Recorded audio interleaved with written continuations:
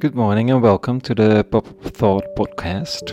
I'm Rico and I write considerations, thoughts, meditations based on the old Bible readings of the day in the morning before the working day begins.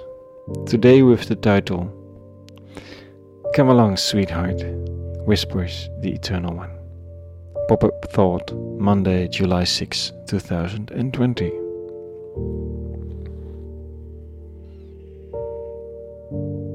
Is it going to be okay? Are there going to come better times? Will we ever do things differently with each other? And is that a slow process of change or a hard intervention? A break with history, a revolution or a disaster? Some people see polarization in the protests of the past month. But miraculous things are also happening.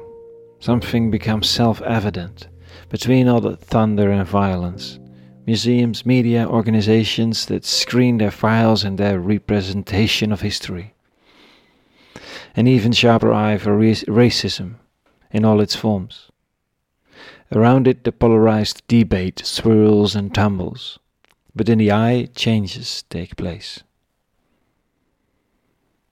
Is that it then? That slowness? Because look at the food chain, migration, use of fossil fuels, CO2 emissions, slavery around with how clothes, telephones, tomatoes, and what isn't it are made. If man would be called to account, we're in trouble. I find it refreshing and horrifying about Christian spirituality that, if I read it all correctly, it's not so much the individual human being who stands before God alone and then his hands and hearts are measured with the question if you are okay. I mean, that too can be true, but when it comes to the heart of the eternal in a tradition, and in other monotheistic traditions as well, it seems to be not so much about the eternal and the individual, but about mankind.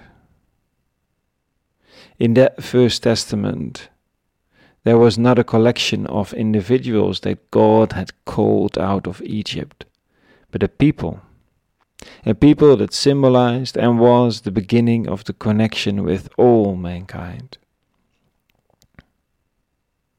The prophets, they go for injustice, and they do that well. There was every reason to. That's another thing that hasn't changed in all those centuries. Reason for pathetic, through marrow and bone criticism of how mankind does things. And the wonderful thing about prophets, which perhaps I miss a little in the criticism of so many, and also of myself, about the things that go wrong, the wonderful thing is that they almost always paint a picture of the future, where mankind and the Eternal One live together again in harmony, that they would find each other, that it will be all right, and what that would look like. For this, Hosea, this morning the prophet, and with him many others, consistently uses love, marriage, the exclusive, mutually sacrificial relationship between two people who are equal. This is what Hosea says today. This is how the Lord speaks. My unfaithful bride, soon I will lure her back to me. I will make her go to the desert and I will speak to her heart. And I take thee as my bride forever, in righteousness and justice, in goodness and wrath, as my bride, in unbreakable fidelity. Then ye shall come to know the Lord. What if the cynical demonstrator was angry about the course of history, and the cynical viewer of such demonstrations, who only sees people who are trying very hard to be good people, if they both would believe this, or try to believe something of this, that behind all this there's a voice calling mankind, not you and me per se, but mankind. It's not about me being lifted out of the world to have a good time with some deity, but mankind who just hits his head against the wall, and when it sees stars, hears a voice. Come with me, darling. And it's the Eternal One who whispers and promises not to stop doing that. Well, they say the wedding talked about here is started with Jesus of Nazareth, a marriage of God and man. The group that came into being, called Christians, who were already alive. I mean, they tried to live that dreamed harmonious future in the midst of the chaos of the Roman Empire. Well, since then, some of these groups have become a variant of that hierarchical, hard Roman Empire. Another part has forgotten the connection in other ways.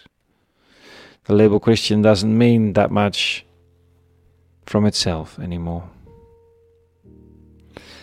But behind everything, the Eternal One is still calling for humanity, for connection, faith, hope, love. And in the midst of all those storms, in the polarization and the so justified criticism, that voice and that hope can be heard. There will be new harmony, time and time again, a new understanding in mankind about who we are and what we have to mean to each other. Prophets point to the drama of the present and the beauty that awaits. For you, for me, but especially for the whole globe that has not been forgotten. That's it for today. A very good start of the week, good Monday and peace. And all good.